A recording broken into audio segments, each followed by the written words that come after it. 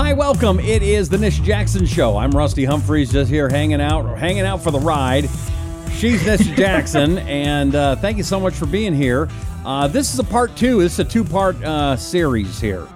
The brain, the brain. Because the last show, you couldn't get all the brain stuff you wanted to get in, right? We're going to brain out again. And we got to do the 100 breaths, which was a big thing that you learned at your camp. That's right. Was Bill Murray at the camp? Was that Camp North Star? Oh, man, I wish. And you know what? It kind of fits, It just doesn't matter. It just doesn't matter. That's kind of the message of the camp, wasn't it? Of the retreat. Oh, my gosh, totally. I have to say, I don't think I've belly laughed as much as I did in those 8 days. I laughed and cried and all sorts of other things so much, but the laughing was so therapeutic. I mean, it really was. People aren't laughing enough. I mean, it doesn't sound, I mean, no offense, but Camp Rhythmia does not sound like a stand-up comedy club. Definitely not a stand-up comedy, but there were so many funny times. And a lot of it was just watching people go through it and connecting with people. Oh my gosh, Rusty, I can't believe I'm going to admit this, but I admit a lot of stuff on this show. I cannot believe my eyes were opened up in that week to how vitally important human connection is. Like vitally, like for longevity and for happiness, for people just to live longer. There's one necessity for people to live longer. There's one really important ingredient more than anything else in the whole world, and that's human connection. And guess what? With these things today, we don't have enough human connection. Like, we're connected to our phone. All right, so what you're telling me is, as a single guy in his 50s whose kids have all moved out of the house, I'm just counting down the minutes. I might as well. It's about over for me. Huh? Yeah, you might go tomorrow. Yeah, I'm thinking maybe even in the middle of this show. Hey, good for your ratings, though. And then he died. No. Yeah, human connection. And we had this massive overdose of human connection that week. And I just realized, this is the part I can't believe I'm going to admit, is that I think, and I think a lot of people in business today, or people that are just kind of going through their life, I think a lot of my human connection with people, with the exception of some people, some very close people, I think a lot of my human connections were because I was getting something from that. I'm going to agree to be with you because you're going to give this to me. And that happens a lot in today's world because it's not just genuine, I want to hang out with you for a while. It's like, I'll do this and I'll fit it into my jammed up schedule because I'm going to get something from you. Right. And that's awful. That's an awful way to be, because human connection is the most precious thing that we have access to. And we don't use it enough, and it's getting worse. It's getting worse. It's like fading away, and hanging out with somebody and really being present, not hanging out with them and like answering it. Oh, don't worry, I'm listening as they're, on their phone. It's not that. It's like I love the movie Avatar. My most favorite movie is Avatar. And you know how they like connect up, they would come and they would, like cord up together. Yeah. And then they would go, I see you. And what they meant was, I can see you. Like, I see you for who you are. And that's like a really cool human connection, is when you see someone, like you really can see them. And that means you're with them in that moment. Yeah. And that sounds kind of like, oh, it's like kind of out there, but it's not. It's like, we really need that for our health. And I just came away from that thinking, wow, that's really something I'm going to work on, is more human connection and more authentic human connection, where you're really there. Did we talk about the Mr. Rogers documentary? Did I tell you this story? Because it's exactly what you're talking about. This one guy was, and I loved Mr. Rogers. I don't know if you did, but I loved the guy. Did you love Mr. Rogers? Oh my gosh, I was faithful to that show. Yes. Faithful. Did you see the documentary that came out about him a year ago? No. You got to see. It's called Won't You Be My Neighbor? But there was another one that I saw on Amazon Prime. And this journalist was interviewing Mr. Rogers on the phone. He was going to go into the house and hang out with them, but they did kind of a pre-thing on the phone.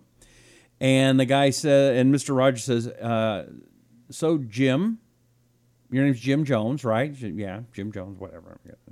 Says, do you know what the most important thing in the world to me is? No. Talking to Jim Jones right now.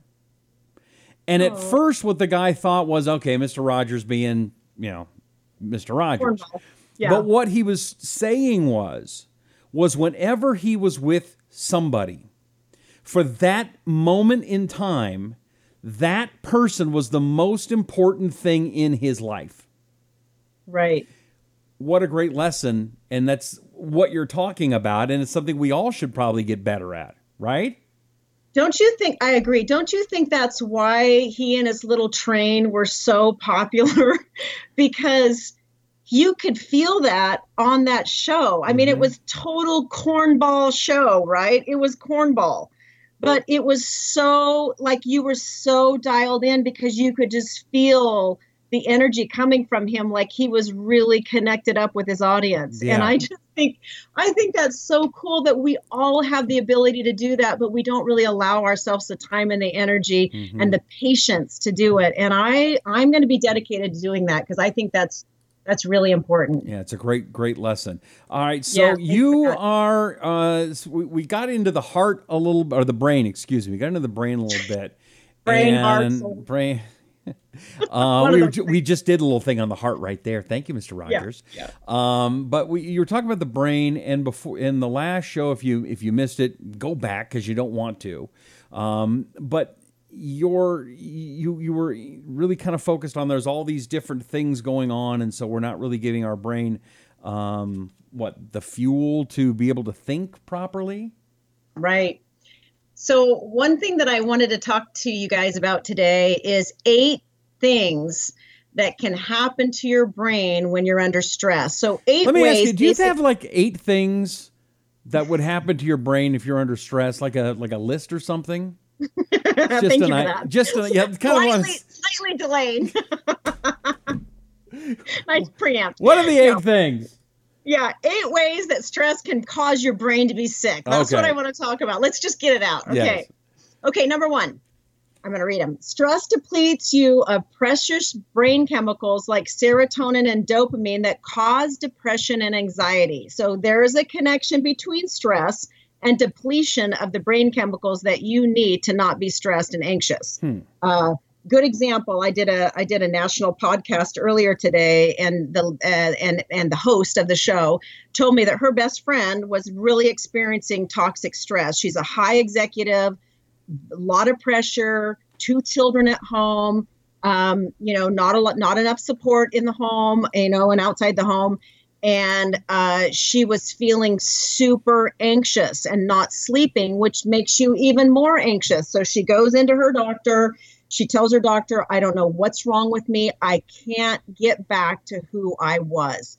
I can't get back to the person that used to be able to handle this kind of stress. Well, hello, because you're not that same person, because now too much time has gone on and you've depleted your brain chemicals and not replaced them.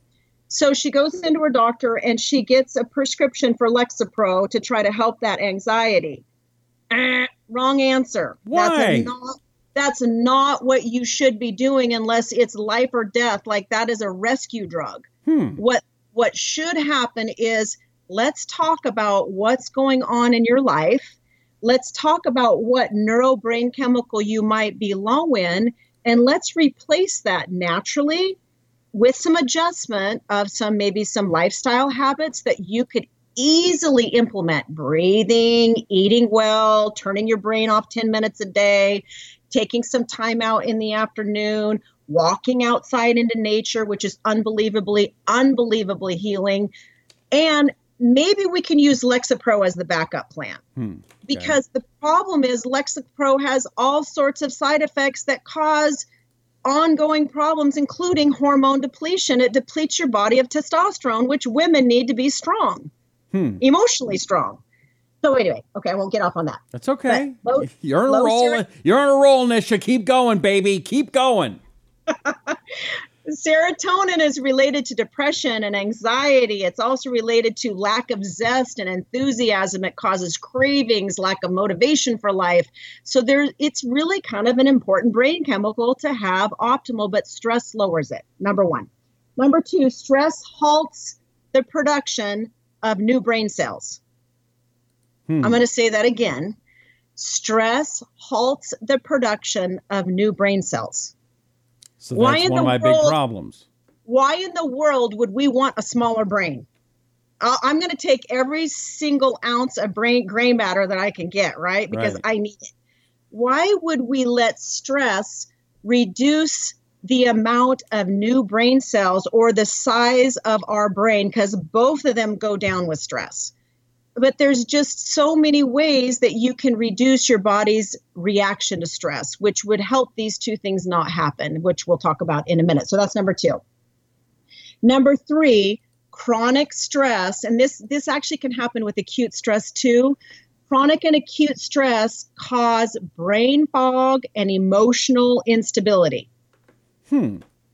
So if you're wondering why you're jammed up in your brain, or why you can't remember things, or why you just kind of like walking around in a fog. This is a really common problem, by the way, Rusty. Okay. A lot of people have the inability to concentrate. A lot of people have an inability to focus, and they think they have ADD, and it's really stress. It's stress. They're not slowing down and taking one thing at a time while they're focusing on one thing at a time. They're processing too many things, and then they're wondering why they're foggy in their brain. Okay. It also could be because they're not sleeping at night, and that is a form of stress. Okay, number four, stress increases the radical damage to our brain. I'll say that again. Yeah, what do you mean? That's really straightforward. Stress increases radical damage to our brain. So when you're under stress, and stress really should be defined, it's kind of individual. It's a personal thing. Right. Sometimes it could be one specific event, like your child becomes very ill. You have serious financial issues. You're going through a divorce. You are having problems with a child that has gone off the deep end. Maybe you're dealing with an emotional issue with your mother, which is ongoing, and your mother ain't getting it. It could be that you have a very high stress job and you can never meet all of the performance expectations. Or maybe it's just you're literally, which is my life, you're literally going from one thing to the next without a break. You're just back to back on everything. You get up in the morning, you jump out of bed, you get the lunches ready. Well, I don't do that anymore, but with kids, my kids are gone. And, you're just literally going from one thing to the next. So when you're under that kind of stress or any of those examples, your body is increasing free radicals, and free radicals are killer cells. Okay. They kill the good stuff. We don't need to be killing any good stuff, but that's what happens with our brain on stress. Okay. Number five, stress makes your brain small. It really, literally makes your brain small. We've got excellent scientific evidence that this is true. You heard it right here. Stress makes your brain small. And the research continues to show that high stress halts, like I said, making new brain cells and the neural pathways that help your brain focus and go between the right and the left brain fluidly. And we need to keep that in check. And I really believe why we're seeing more dementia and why we're seeing more cognitive decline early in people. That's not really dementia and it's not really Alzheimer's, but it's cognitive decline is because we're jamming ourselves up with stress. It makes your brain small. We don't need a small brain. Okay. Number six. Yeah. Stress increases the chance that you will have Alzheimer's and dementia. 1 in 3 U.S. seniors will die of Alzheimer's or some form of dementia. 1 in 3. Wow. And you think it's stress. It's not the food. It's not the chemicals. You think it's stress. It's on the rise. Okay. So we should be careful what we're doing with our brain, and we should be thinking about our brain, because I honestly can say to you, Rusty, I'd rather lose anything than my brain. Sure. That's got to be true for most people, right? Right. What can you do if you don't have a brain? You'd be the scarecrow. Right. Be like Mike Tyson. Okay, stress can lead to a toxic waste site in the brain. Every cell in your body is sensitive to toxins, but the brain is on top of the list when it comes to sensitivity. We have a brain filter that normally keeps us safe, but when this barrier is compromised by stress, there's no filter. So now our brain is exposed to the toxins that are created by stress. Also very scientifically proven already. And the last one, stress causes the brain to become inflamed. We know a lot about inflammation in the body. Inflammation causes pain. Inflammation causes high cholesterol. Inflammation is the start of most diseases. But guess what? The brain can become inflamed, and then the brain doesn't work well. And it causes disease of the brain. So, okay. I'm stressed. I was going to say, you're stressed out just doing that report. Okay, so I don't want to be stressed anymore. That's obvious, but that's easier said than done, right? Right. I mean, I do 100 breaths. So one of the things that I think are really important is to start talking about how can we get ourselves back? Like, what are some of the things that we can do that would be really, really good for our brain? And what are some of the things that we're doing that's really bad for our brain? And so one of the things right off the top of the list that many people aren't doing is getting a really good essential fatty acid in their diet. So a perfect combination of omega-3, 6, and 9. Okay. So omega fatty acid. And I like Udo's oil, Udo's oil. I believe it's like the perfect combination. There's other ones out there that you can have, but a daily serving or servings of essential fatty acids are really important because your brain thrives on them. The other thing that I would recommend that is pretty easy for everybody to do is stop eating sugar, because sugar is like stress. Sugar causes your neural brain chemicals to be imbalanced. It causes a rise in serotonin, then an immediate drop, and then it just starts that habituation process. Okay, just stop. Just stop eating sugar. Just stop eating it. If you put something in your, I'm just going to challenge you guys. Every single time you put something in your mouth, I want you to ask, is this in my highest and best interest for my brain? Okay. Now, is this going to feed my brain or take away from my brain? Which one is it? Because it's only, you got a 50-50. Okay. Now, just about anything that's processed or you get in the store is going to have some kind of sugar in it, isn't it? Or the corn syrup? No? No. Shop the perimeter of the grocery store, because all the good stuff's in the perimeter of the grocery store. We got fruits, vegetables, we got whole grains, we got nuts, we got seeds. Everything's on the perimeter. So shop the perimeter and stick with stuff that you know has not been all messed up by man. Okay. All altered. Are there any vegetables that you like better than others? Or fruits that you my problem is I like every single food maybe on the planet, but colorful foods are the best. So, and eating a lot of greens. I've heard beets are really good. Beets are good. Just eat real food. I think that's the message. Let's just keep it simple. Eat real food. Okay. Don't eat fake food. Just don't eat packaged food, okay? Unless it's 100% organic. I can't remember the name of those coconut clusters. You can get them at Costco. Oh my God, they're so good. They're just coconut clusters, but it's all seeds. Okay. And it's organic, it's gluten-free. They're so excellent. Now that would be an example of a packaged food that's actually good for you. You know what I saw in the store the other day? I can't believe it. And I may have to buy one bag because I don't think you're going to believe it either. I saw a bag that looked like in the potato chip section, in the chip section, but it was made of bugs. Oh, yummy. Thanks for sharing. No, it was in a real store. It wasn't. Yes. I'm going to bring it next week because I still can't believe that they have those. And it's like, really? Now, maybe that's healthy. It's protein, I guess. Well, I don't think we're going to allow the bugs on the show. Maybe I could do a little research on that first, Rusty, before we I'm going to just show you the bag. I don't think we should let that one out of the bag yet. Yeah, thank you. You don't even want to see the bag. So you've never heard of that one. No. Okay. No. Okay. Insufficient protein in the diet. Okay. All you vegans out there and all you vegetarians, I am kind of concerned. Okay. Why? Because because I feel I'm not generalizing and I'm not judging. But vegans and vegetarians and a whole bunch of people that are not either one of those people are not focusing on healthy, lean proteins in their diet. Well, guess where all of your amino acids come from? Well, not all of them, but most of the good ones. But can't they just take supplements then? I mean, if they don't want to eat meat? Yes. I mean, there are some ways to combine vegetarian options, but here's the deal. And again, I'm not generalizing, but I will say that it takes a lot of work as a vegan and a lot of work, even more work as a vegan, a little less work as a vegetarian to get essential proteins in your diet. And why proteins are important is because proteins have amino acids, and amino acids are direct precursors to all of your neural brain chemicals. So if you want brain chemicals in optimal balance, you've got to have protein in your diet. You have to. Now, you come from Southern Oregon, where I'm guessing you run into this a bunch, right? Do you run into a lot of vegans and stuff? How does it affect them? I mean, they always say, I'm living Mother Earth and meat is murder and it's terrible. Obviously, I'm not a vegetarian.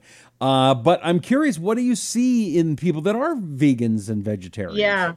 Well, first of all, I want to say if you live a vegan or vegetarian lifestyle the right way, you can be really healthy and really balanced. But I'm just saying, I don't think most people do that because it's very time consuming.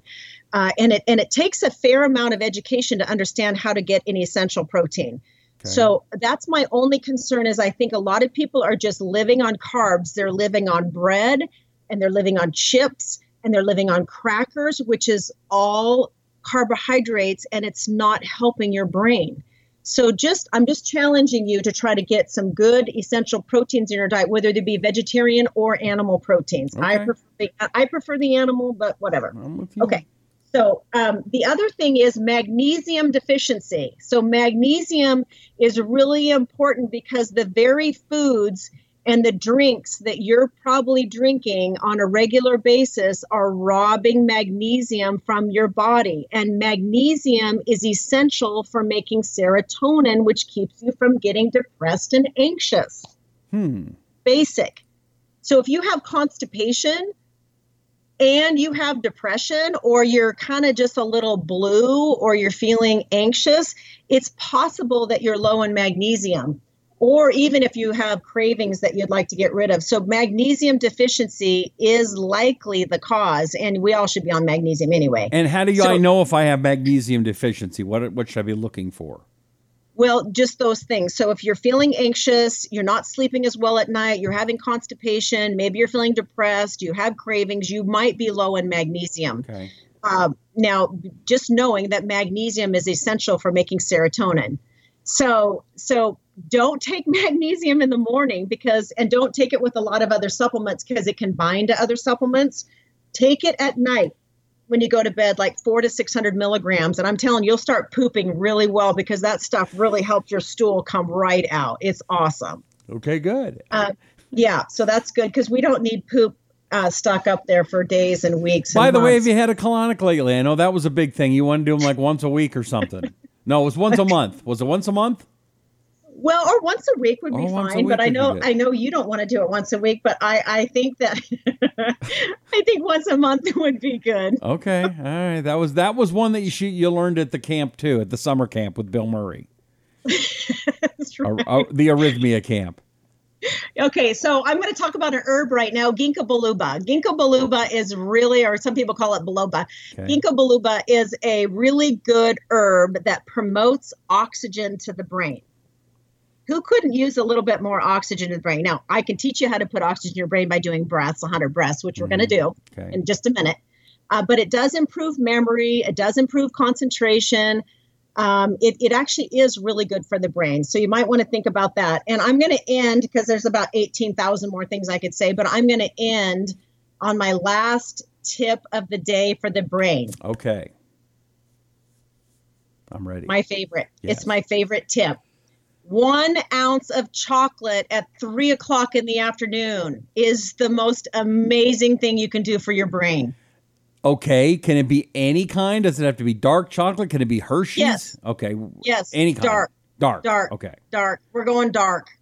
We're going black. Okay, now I like the Hershey's Special Dark, but when it starts getting darker than that, it's a little bit too strong for me. Yeah, no, okay, like 70% and up is acceptable. Okay, but not. I wouldn't get into that. I wouldn't get into the milk chocolate and all that. We would really want to get something from it. We want to get some good antioxidants. What do you get from it? What? Why are you saying? I mean, everybody's going, "Yay! I really love Nisha now." But what is the reasoning behind it? Yeah, so the dark chocolate is really good for raising dopamine.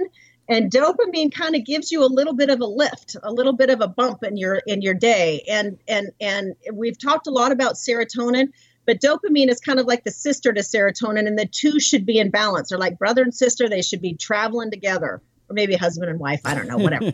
They should be traveling together. And sometimes we get a little up on one or a little down on the other. So 1 ounce of dark chocolate in the afternoon, or some people prefer to have it in the evening. Okay. But it does give you a little bit of a lift. And I have found that people feel really good, and they have a tendency to not have to have sugar after dinner, which is a habit people get into. Is like, I've had my dinner, now I just want dessert. Right. A lot of us were brought up that way. Our moms were like amazing mothers, right? A lot of our moms were amazing. My mom was amazing. She fixed dessert every night of the week. I mean, it was the best mom ever. How awesome is that? Right. Yeah, she was the best mom ever. She is the best mom.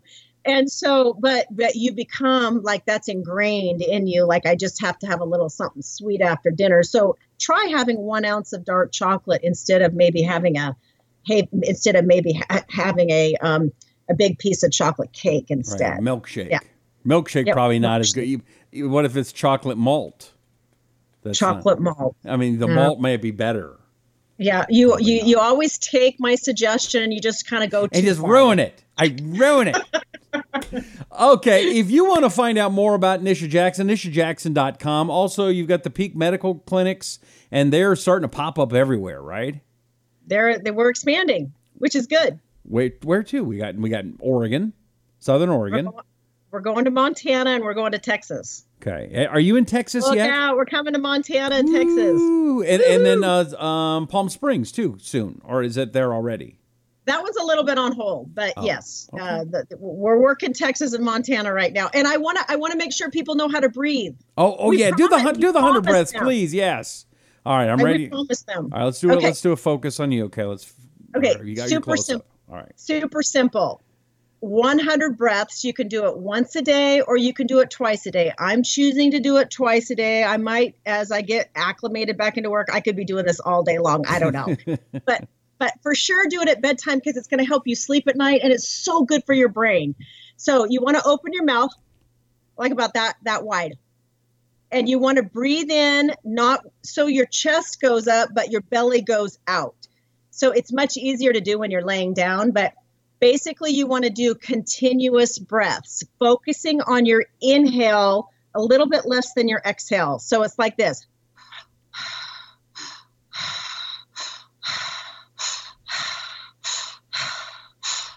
About that fast. Okay. And you want to do 100 of them. Did that look really silly? No, it didn't look. Right. It did not look silly at all. Maybe been the hottest thing I've ever seen, but it did not look silly. That I promise. Okay, 100 of them. It lasts like 3.5 minutes to 5 minutes. It's pretty fast. What you're doing is you're bringing oxygen in all over your brain and all over the cells in your body, and it'll just put you into this nice Zen state to be able to sleep deeper. And do it again in the morning, because it's a great way of doing it while you're focusing on your intentions for the day of being as healthy as you possibly can be. That's asking yourself, is this good for me or is this bad for me? That's awesome. Everything you do. Yes, everything you do. All right, Nisha Jackson is her name. The website, give it to me one more time, if you would please. nishajackson.com. That's or easy. peakmedicalclinic.com. Okay. And if you missed the Brain Show Part 1, you might want to go back and find it either on YouTube or Google Play or radio.com or iTunes, and we're expanding the podcast all over the place, both video and audio. And do us a favor, would you, and do yourself and your family and friends a favor, tell family and friends about the Nisha Jackson Show. Although you still want to change the name, or is this good now? Because I don't know. We're stuck on the Nisha Jackson Show, whatever that means. I don't know. It could be the Nisha Jackson Experience. Experience. Idea, you guys, you guys text in or Facebook in or whatever in your ideas. I don't know. Maybe we can come up with some the brilliant show. I don't know. Yeah, it's already brilliant. All right, Nisha Jackson's her name. My name is Rusty Humphries. Thank you very much. We'll catch you next time here on the Nisha Jackson Show. Bye-bye.